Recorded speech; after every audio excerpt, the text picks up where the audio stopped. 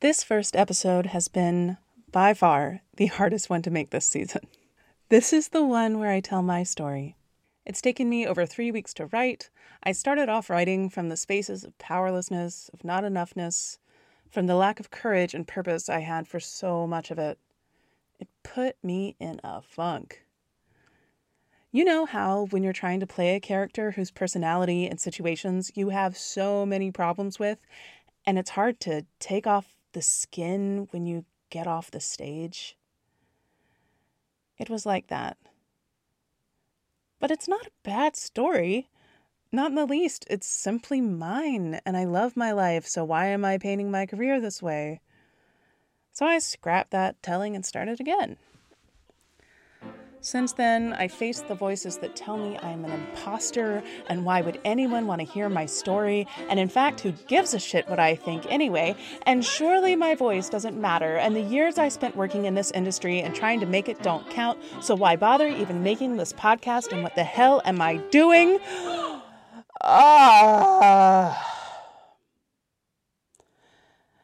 Which is why I was sure I had to write this and share it.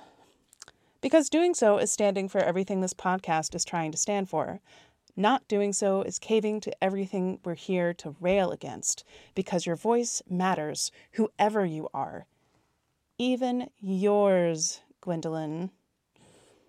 And if I expect each of my guests to be as open and honest and vulnerable with their stories as they have been, then out of respect, I must figure out how to be that way with mine. So here goes. Welcome to Making It an Opera, a podcast about what it really means to find your voice and use it. I'm your host, Gwendolyn Kuhlman. I think the desire for these kinds of conversations started back in undergrad, in our small but mighty program at Columbus State University in South Georgia in the USA. Marietta Simpson had come to sing at our school, and I was moved. In that way that shakes your insides, you know?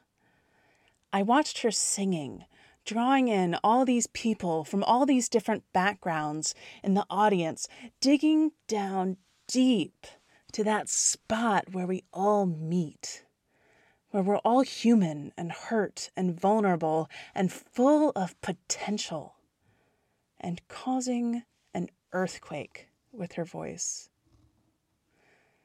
I wanted to do that.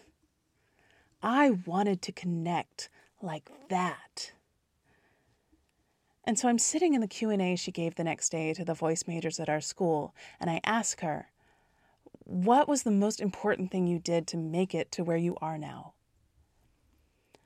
I remember she gave me a little smile and said, oh, everyone's path is different. I wasn't satisfied. I was so clueless. I wanted someone to paint it out for me, step by step, and tell me how to do this career. Someone just tell me how to make it an opera so I can stand on stage like Marietta Simpson and cause an earthquake. So I kept looking around, and I saw a couple of paths. I could stay in America, and I could get into a top-tier music school for my grad degree. I could make a lot of connections, get into some great young artist programs, and from there, I'd surely get noticed by an agent, and then things would be set. That agent would get me gigs, and all I'd have to think about was making earthquakes. Or I could move to Germany, get into a grad program there, get into an opera studio in a German opera house, make great connections, sing for agents, and then things would be set. As I like to say now, unicorns and fairy dust would fly out of my ass and propel me straight to the Met or La Scala, whatever was closer. I opted for Germany, mostly because the grad degree was free and I loved being an expat. I suppose the fairy dust was supposed to shoot me over to Milan or something. But that wasn't my path. And it isn't the path for most of us. I'm going to go ahead and let you know right here, I did not make it an opera. Not by those standards, anyway. If you're here to find out how to skip down the industry pipeline path like it's the yellow brick road, I am not your gal, and this is not your podcast. But if you started to wonder if there's another way, if what all your mentors and conservatories and hashtag thrilled to announce posts have led you to believe is success in opera is starting to make you feel like you're the ugly stepsister trying to squeeze on Cinderella's shoe, I invite you to keep listening. Because I gotta say, for a long time, I felt a profound kinship with that ugly stepsister. Despite desperately wanting to get things right, to take that pipeline path and be crowned good enough by the people whose opinions I thought mattered, I think my career can be summed up by taking left turns when everyone was telling me to turn right. Sometimes for practical reasons, like needing to support myself. Sometimes because I just wanted to live my life differently and I wasn't interested in sacrificing my experiences on the altar of my art. And it's okay if you want to. I simply didn't.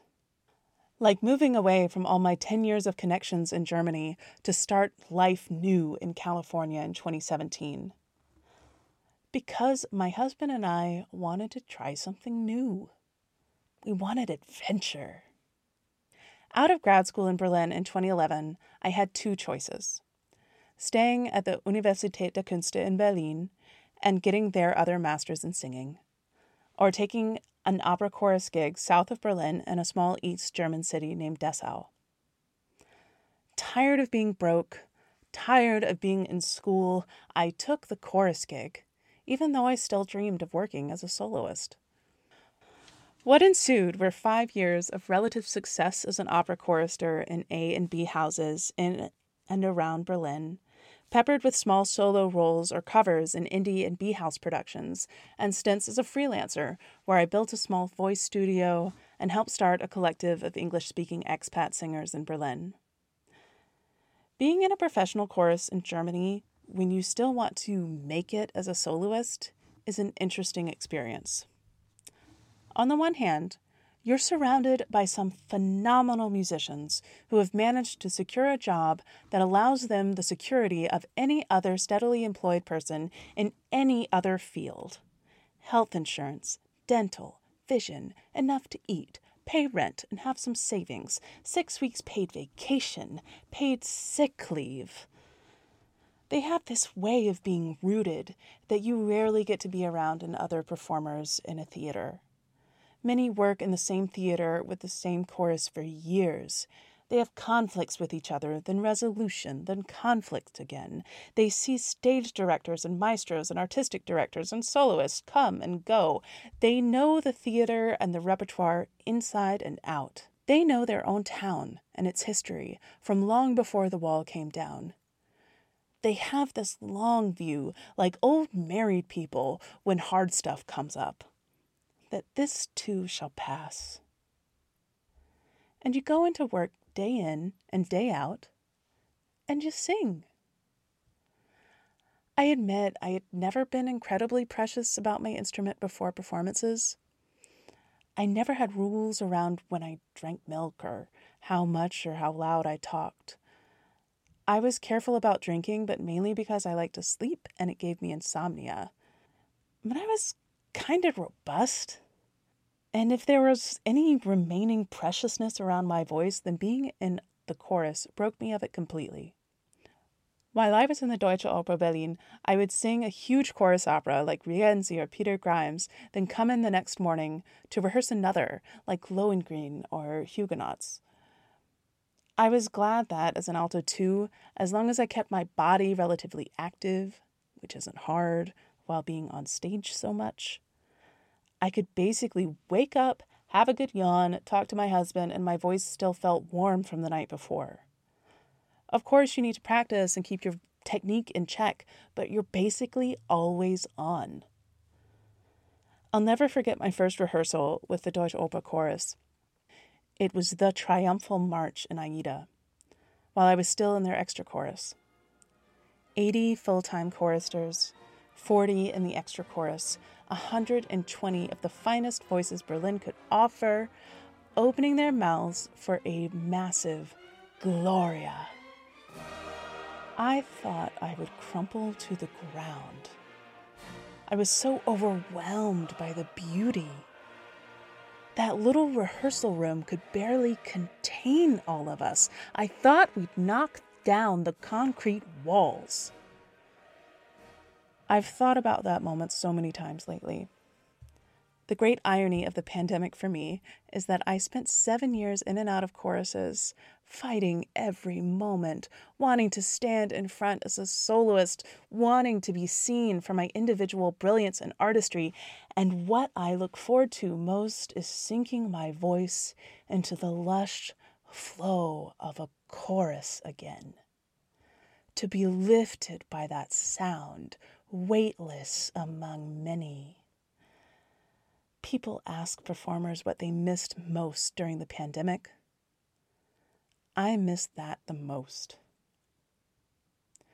But there's another side to being in a chorus when you really want to be a soloist. I often described it as career adjacent, as in you're right next to the people doing the thing you dream of doing. You're getting to watch them, how they move, how they interpret, how they take direction, what they need from their colleagues. This is so cool, and it's a massive plus. I've sung behind Joyce DiDonato, I've sung circling Angela Meade, I've sung marching to the orders of Daniela Syndrom, just to name a few of my most favorite starstruck moments. But it began to feel like there was a sort of force field between us. I could work with them, but I could not pass through to the other side. Some of this makes a lot of sense. If you work in a chorus because you are choosing to be there, then having colleagues who see themselves as having settled for less can be extremely irritating, especially when you are in a great chorus, and especially because that is how much of the opera world tends to see professional opera choristers. From conservatories with teachers who tell their students they'll stop teaching them if they join a chorus, to intendants who are irritated at the chorus's collective bargaining rights, to stage directors who are overwhelmed by what to do with the mass of sometimes unruly adults in front of them at rehearsal, to audience members who assume it's not even your actual job. This is a whole other rant for another day, but suffice it to say, much of opera would not exist without the chorus, so treating the chorus like it's a second-class inconvenience is just a way to breed malcontent and chip away at the art form, not to mention the solidarity we need among artists in all areas of the theater. So under no circumstances should you be pining to your opera chorus colleagues about what a great soloist you could have been. Keep it to yourself or get over it. Take pride in being where you are. If you can't, then leave. Casting out of choruses is also rare. It happens, especially in smaller houses with lower budgets. But there are parameters, often due to union organizing, so you're not overworked when you get to the job you're actually hired at the house to do. So thinking you're going to go from being in the chorus to being a soloist in the same theater is a bit delusional and perhaps also a bit unprofessional. So that's out. So I went to auditions where I had to give them my resume and explain where I'd been for 2 to 4 years while I had no roles. I told them I was on stage, I was in the chorus. Immediately, it felt like they would glaze over. Like if I was a chorister, how could I be anything else? I had chosen my path. It felt kind of like being trapped, to be honest. I longed for someone to see me. I longed for the permission, for the validation that I felt like my soloist friends had. One of the shows I helped produce during that time was The Last 5 Years by Jason Robert Brown. The first time it was performed in English in Berlin. I played Kathy Hyatt. I talk about this specifically because it was the first time I got a sense that I could give myself this kind of opportunity, where I could be fulfilled and proud of what I'd done, and no one had to give me any permission. At the time, I still didn't see it as completely legitimate because no one I thought counted invited me to do it. No other producer or director or agent. I told me that I could sing Kathy. The artist in our collective agreed, and that was that. Then we did a ton of work to make it happen. That couldn't possibly count. It's so interesting how ingrained that is, isn't it? That some people count in our art and some don't. I remember a teacher in grad school kind of shrugging at the idea of self-produced work and saying something like, well, it won't make you money, and you'll never be able to put it on a resume. Nobody cares about that kind of stuff. They couldn't have been further off from the truth. You get work because you're putting yourself out there. You get work because you're showing what you can do. You're showing up to your people again and again, doing your thing no matter who says you can't. Then the people who like what you do can find you. How the hell are they supposed to do that otherwise? And sure, the money isn't easy, but it's figure-outable. And who says that art is only successful if it's self-sustaining? It's a great point to get to, but it's not the ultimate judgment of the art's quality. It's a judgment about how marketable the art is, which are two important and very distinct things. But I didn't get that yet. Kathy was the most fulfilling, real role, the best piece of art I had made yet, and in my mind, it only kind of medium counted. It was a role I could put on my resume, even if our little startup collective had no name recognition. And it got in the paper. I also talk about this because I loved Kathy. I felt like I was her. I related to every bit of her professional life, to schlepping from one audition to the next, feeling that up and down of possibility and defeat. Feeling like anything you accomplish doesn't matter because it's not big enough. It's not that thing you set out for, so it doesn't count. You feel invisible. You feel hidden. You don't realize it's you who's hiding. So when my husband and I decided to have our grand adventure and move to the US in 2017, I threw myself into building my career. New country, new lady. I'd shake off that chorus label and ride high on my fancy EU credentials. Several months later, with hundreds of airline miles and months living out of a suitcase to get in front of anyone who would listen, I had myself a bit of a season. 5 roles, 3 of them covers, while I sang chorus the rest of the time. Not bad. But it was towards the end of that season in 2018 when my husband and I started talking intensely about having a family. I realized my last trip to New York hadn't been as fruitful as I'd have liked. So my 2018-19 season didn't have as much as I would have hoped. If I was going to keep doing this, I would need another trip to New York. Another fall of trolling Yap Tracker, even though with 33, I could already rule out over half the listings. Another schlep from audition to audition. Another hope that a few months later, I might have engagements for the following year. No part of me wanted to do it. Even the part of me that dives right in after all my sunken costs, thinking that this one more thing would make it all worth it. And after all, I'm not a quitter, am I? Even she couldn't care enough to do it all again. It was around that time I was doing 2 things. First, I was working with a well-established indie theater in San Francisco called Lamplighters Theater in their production of Pirates of Penzance. Lamplighters is this mix of community and professional actors, and the environment is that of a sort of riotous pride in what they're doing. They're not out to please anyone but themselves and their incredibly loyal audience.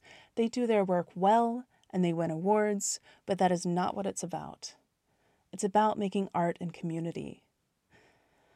For the first time in a while, I felt like I was part of something where everyone there was purely there for the art.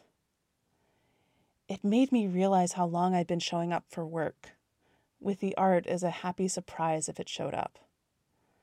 I started to wonder if I was in this for the right reasons.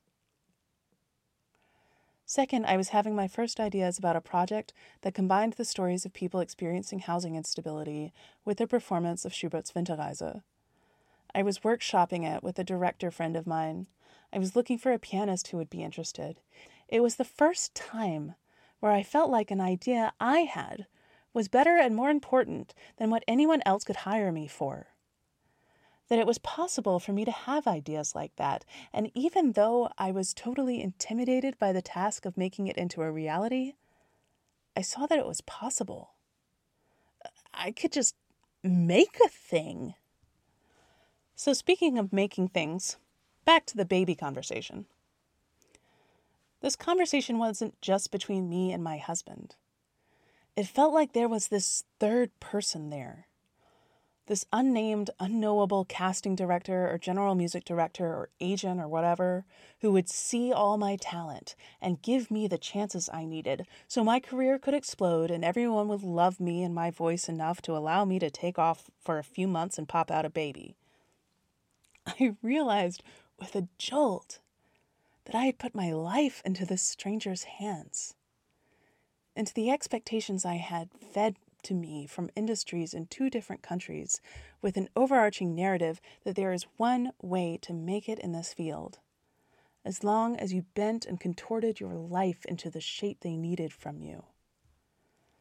And from that legitimacy, I expected some kind of autonomy to come. Like, when I make it, then I'll get to be an artist. Then I'll get to make my life. I'm sure you can see where I'm going with this. To the massive metaphorical dung heap where that bullshit belongs. But not before beating myself up about it for a while. I felt so betrayed. By myself. By everything I had believed I should want and strive for. How dare I put my life in anyone else's hands but my own? How dare I put my voice in anyone's hands but my own? Whose life was this anyway? So I told myself I quit. Not that I quit singing, I couldn't do that.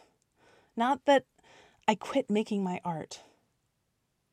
But that I quit putting my legitimacy, my voice, my significance in someone else's hands. For a while it meant I had to tell myself I quit the industry. It ultimately meant that I had to quit thinking of myself as an opera singer and start thinking of myself as an artist.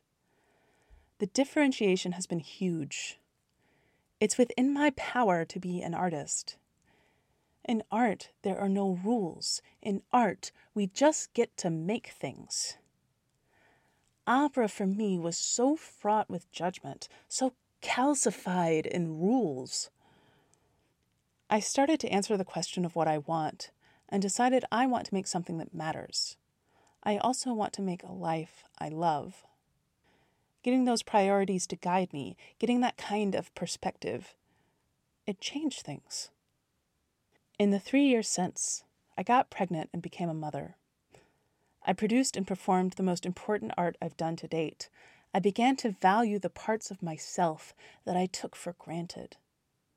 I started to integrate parts of my life that I had compartmentalized: art, activism, writing. I started to let other people see what I made. Opportunities started to open because my focus wasn't so narrow anymore. I wasn't building my life so I could drop it when the next audition came up.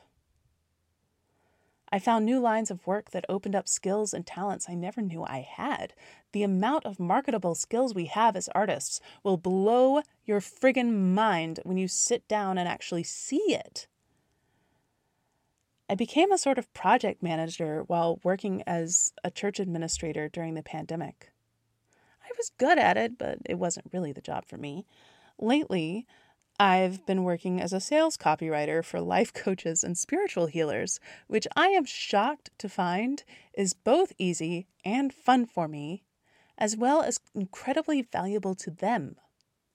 Easy, fun, and valued. 3 things I've rarely felt come together for me in classical music.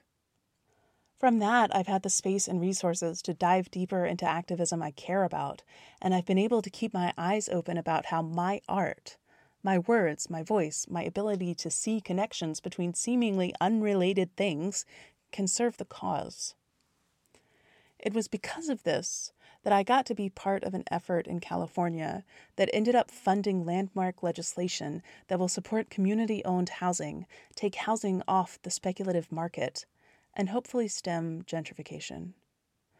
Not to mention that in the process, we raised money to house a dear friend of mine who has become the face of this movement. None of this would have happened if I was still trying to make it, because I would never have made the project that got me immersed in those circles in the first place. I would never even have met that friend. I would have still been too busy asking for permission. I kept singing. And yes, I kept singing in choruses before the pandemic shut things down. Only now, when I take a gig, I'm not looking for anything outside of it. I'm there just to be there, to have an experience, to make music, and I have a freaking blast. My family and I have moved across the country back to Atlanta, where I'm from. A place where before I never thought I'd return, because I had no idea how you could get an opera career going there.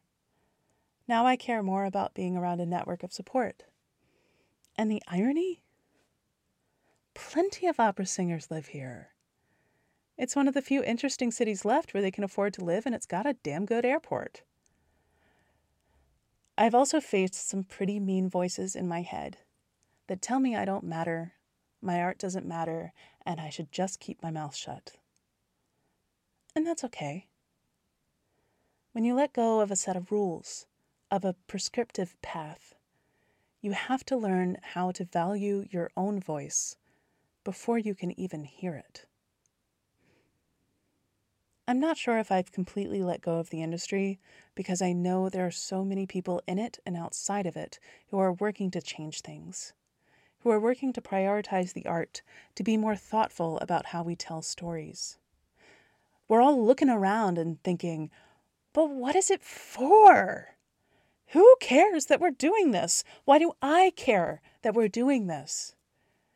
And if they don't have an answer they like, they're starting to make one. I want to be in community with these people. The people who want to make stuff that matters. I want to learn from people who have chosen their own path. Because I've learned that doesn't mean you failed. It means Marietta Simpson was right. You can't sketch out one path for a young singer and tell them that is what success means. Because looking at a young, ambitious artist and telling them there is one path is like clipping their wings. You have no idea which way they were going to fly.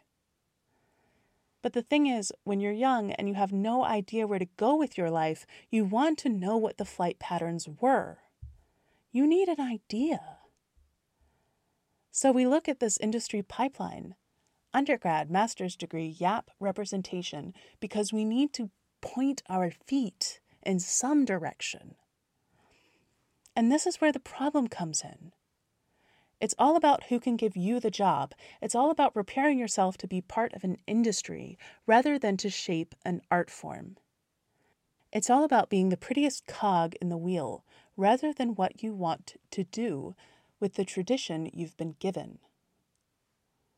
There is always someone between you and your legitimacy. There is always someone who has to sign off on your art, this thing you have invested your life in, this thing you have gone into debt for. And when you get into that power dynamic, a lot of shit can go down. Like no one being surprised in the least that Me Too was all over the opera industry. But that's only one example. In classical music, we tend to teach and think in frameworks of this is the right way to do things and this is the wrong way to do things, rather than this is the structure of what exists. Now what do you want to do with it? We tell students that there isn't much work out there, so they have to be 10 times better than the next guy and make even more connections, rather than teaching them how to produce their own opportunities and hire each other. How to look around at their community and see where their voices and their art can be of service. How the path to New York or Milan shouldn't be the goal. The goal should be finding what it is you want to say if ever you were to get there, if ever you were to have that kind of platform. And then we wonder when opera is often accused of being stuck in time, of being racist, sexist, classist, sizist, ableist, and out of touch. Here's what I know to be true. It's because we're telling the artist making it that their point of view doesn't really matter. that they must do as they're told so they can get the next job. This is a conversation going on right now across the board in the opera industry of how to fix these things. I know, opera is experiencing an exciting awakening right now because of it. This interview series is my way of contributing to the conversation. It's my way of finding my own answers to the question I asked Miss Simpson by talking to people who have gone in all sorts of directions with their lives since getting their opera degree. All of which are legitimate.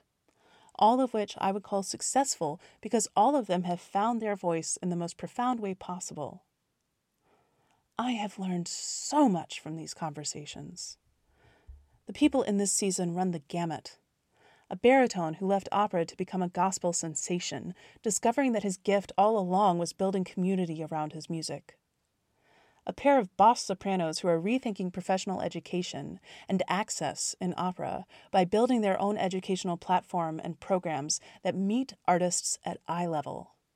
The kind of programs they wish they could have had themselves. A baritone who left opera to become a dancer, a director, a playwright, a songwriter, and now the world's first feminist, sex-positive drag cow, I kid you not, and he has discovered he's here to give voice to those who literally can't speak for themselves. A soprano and a mezzo who are radically changing the conversation around young artist programs and workers' rights inside of the opera industry in the U.S., all while weaving in deep philosophical discussions on the wider implications of it all. A mezzo and composer who has begun to rethink the size of opera by taking it down to its elemental pieces of storytelling, so she can make her work on her own, without permission. And a mezzo who, as her industry career was just taking off, decided to put it all on the line by speaking up publicly about the impact of racism in opera, deciding that if the industry couldn't handle her using her voice, then she didn't want to be in the industry. You'll notice the through line in this season is that everyone has remained with their art. Everyone has kept making it, just on their own terms. Everyone, in fact, has stayed in the music industry, if not the opera industry, and everyone still performs. In shaping this podcast, I've realized there's so many facets to making it on your own terms. It's a process with so many different outcomes. This felt like a good place to start. I remember whenever I would question what I was doing, the thought of leaving opera felt unimaginable, and the thought of being able to make what I wanted within opera didn't even cross my mind. But I think allowing that imagination out of a place of empowerment is healthy. It's how we keep from being trapped. You can make or do anything you want. You just have to decide what it is and that it's okay for you to want it, even if it doesn't fit into what you've been told you should want. You can even completely leave opera and the music industry, but we'll save that for a later season. To support you in your process of making it on your own terms, I've made two things to kind of accompany this season. If you go to makingitinopera.com, you can get access to a Google spreadsheet I'm adding to as I go, with links to resources and inspiration from folks who are changing the conversation about how we tell stories and how we train artists. At makingitinopera.com, you can also sign up for the newsletter. When you do, you'll get the Audition Pep Talk series. It's a series of emails that will go out to you periodically after you sign up to help both pump you up and ground you in your worth as an artist and your ability to make whatever you want. If you sign up now, it should get you through audition season. And listeners, I want this series to be a conversation between all of us. If you have an opinion, some wisdom to share about what it means to make it in opera, please record it on a voice memo and send it to me at makingitinopera@gmail.com. That's making it without the G. I may feature your voice on an upcoming podcast. I've also got a way you can support the podcast so that me and my team can keep making it this consistently and pouring the kind of necessary time into it to make it like we like it. You can also find that at makingitandopera.com. You can choose to donate once or become a supporting member. In either case, you have my sincere gratitude, and I hope to repay you with some enlightening, paradigm-shifting conversation. My hope in all of this is that you'll join us, that you'll start to see where your power is here, where your voice matters, and that you'll start making it too. And I hope you'll keep listening. This podcast is a production of Sounds Like Cool, with editing by me and production help from Sarah Decker.